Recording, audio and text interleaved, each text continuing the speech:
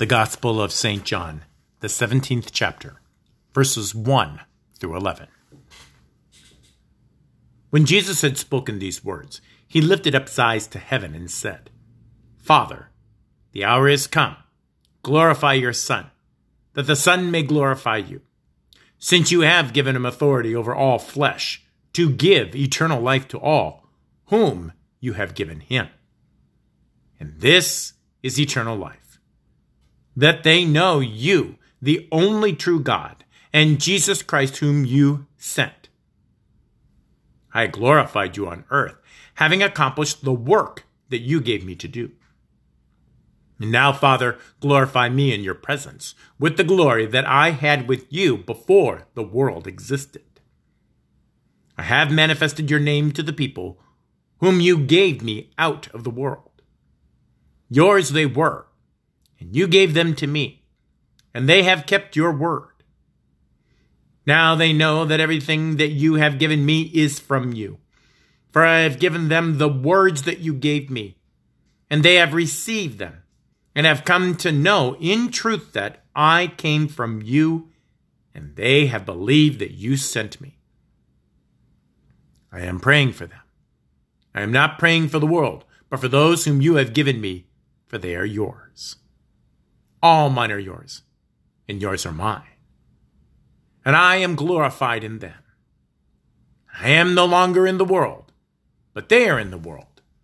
And I am coming to you, Holy Father.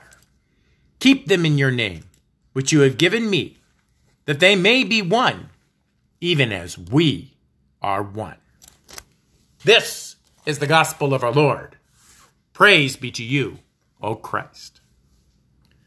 Grace, mercy, and peace be unto you from God our Father and our Lord and Savior, Jesus the Christ.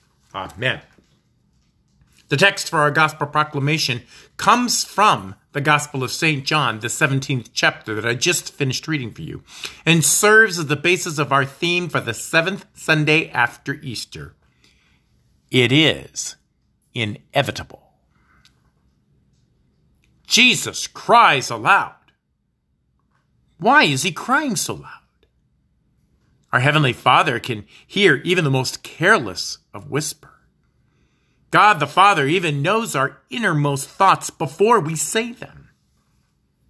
Jesus would know this. After all, our Father was his Father first.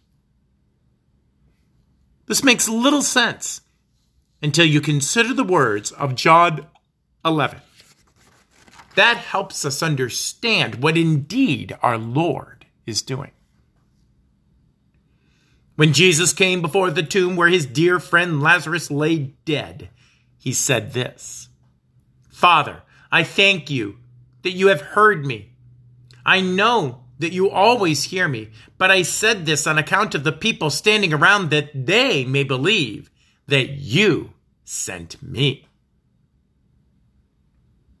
When Jesus cries aloud today, he is no more shouting so his Father can hear than he is shouting to open ears that are hearing but never understanding, or eyes that are seeing but never perceiving, as the prophet Isaiah says in chapter 6.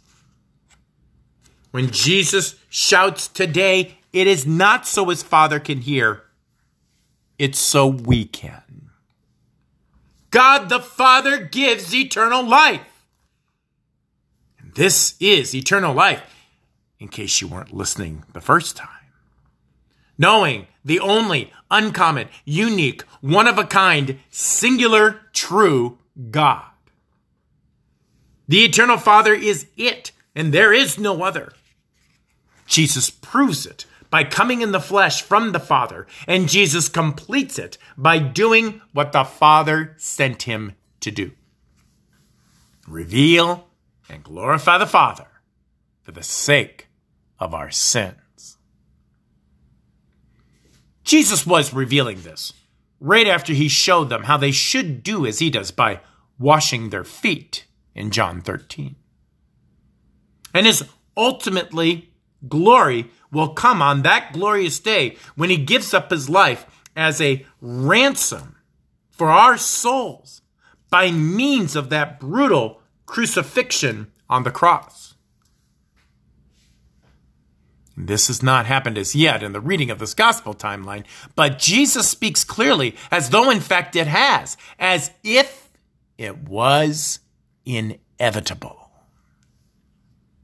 Jesus speaks prophetically in such a way that shows when our Lord says it, it is as good as done.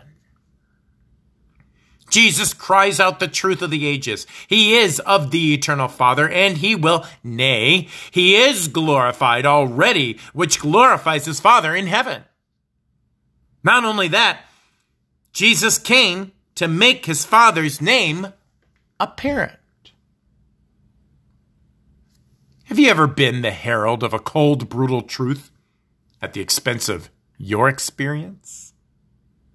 Oh, I love the ill-timed tales of self-deprecation where we went into a situation thinking circumstances were as such and then concluding the account with, apparently, that was not the case at all. Like when I was a young man baking cookies on my own one afternoon without the guidance of my mother. The recipe called for baking powder, and all I could find was baking soda. Yes, I can see most of you know exactly where this is going. Well, I figured that was close enough and made up the batch. Well, apparently, they are not the same thing at all. And I discovered with my first bite and completely missed the taste of snickerdoodles replaced with the taste of sucking on a penny in my mouth. In my defense, I had not yet taken home economics in high school, where I learned in the baking practicum those two ingredients are quite different in their effect on pastries. Jesus was God in the flesh, who made the Jews' misunderstanding of God apparent in their midst, and they apparently took it to heart.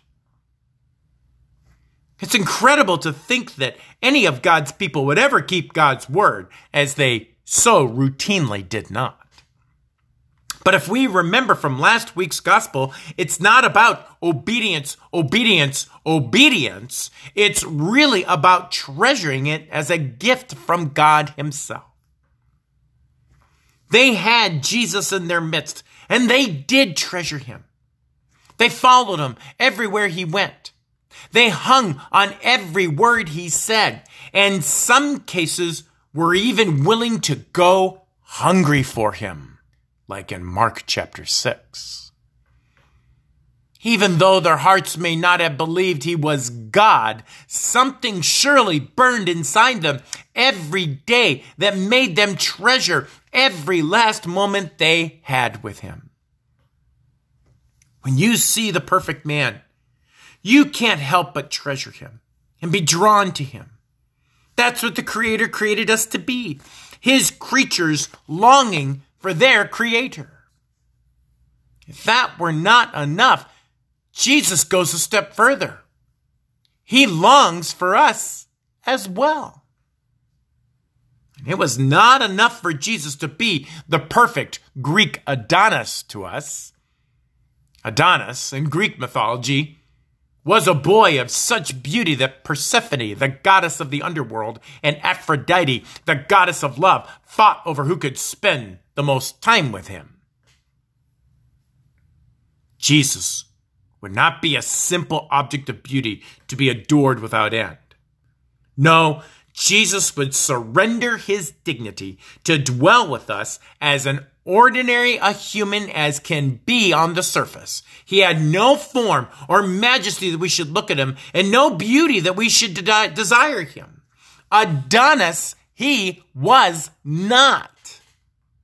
And yet, he desired us sinners, though we are.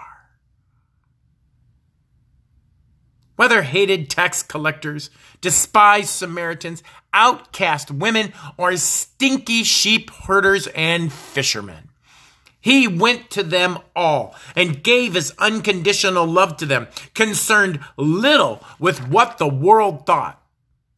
His love was without end for the very ones who rejected the one true God to begin with. He even entreated the Father on theirs and our behalf. Because sinners that we are, nobody but the devil himself would have us. He had to snatch us out of Satan's firm grip on our sinful souls. And Jesus loved us instead of enslaving us like Lucifer did. He did it all in the inevitable way only our one true God of the universe could. He did it as a testimony of his authority with his last statements to us in the flesh on the earth. He speaks again of what has not yet happened as though it has. And with Jesus, whatever he speaks comes into being and always will be. Like he speaks over the unleavened bread and the fruit of the vine, and it is his very body and his very blood. He says if we forgive sins, sins are forgiven. And if we retain sins, they are retained. And they are. He says baptism now saves you. And it is the washing and regeneration of your hearts, and all your filthy sins are washed away. If Jesus says it, whether we understand it or not, it is so. His love, his grace, his forgiveness, it is all inevitable. Let us pray. O Comforter of priceless worth, send peace and unity on earth. Support us in our final strife, and lead us out of death to life. Amen. Now may that peace that surpasses all understanding guard your hearts and your minds in Christ Jesus always. Amen.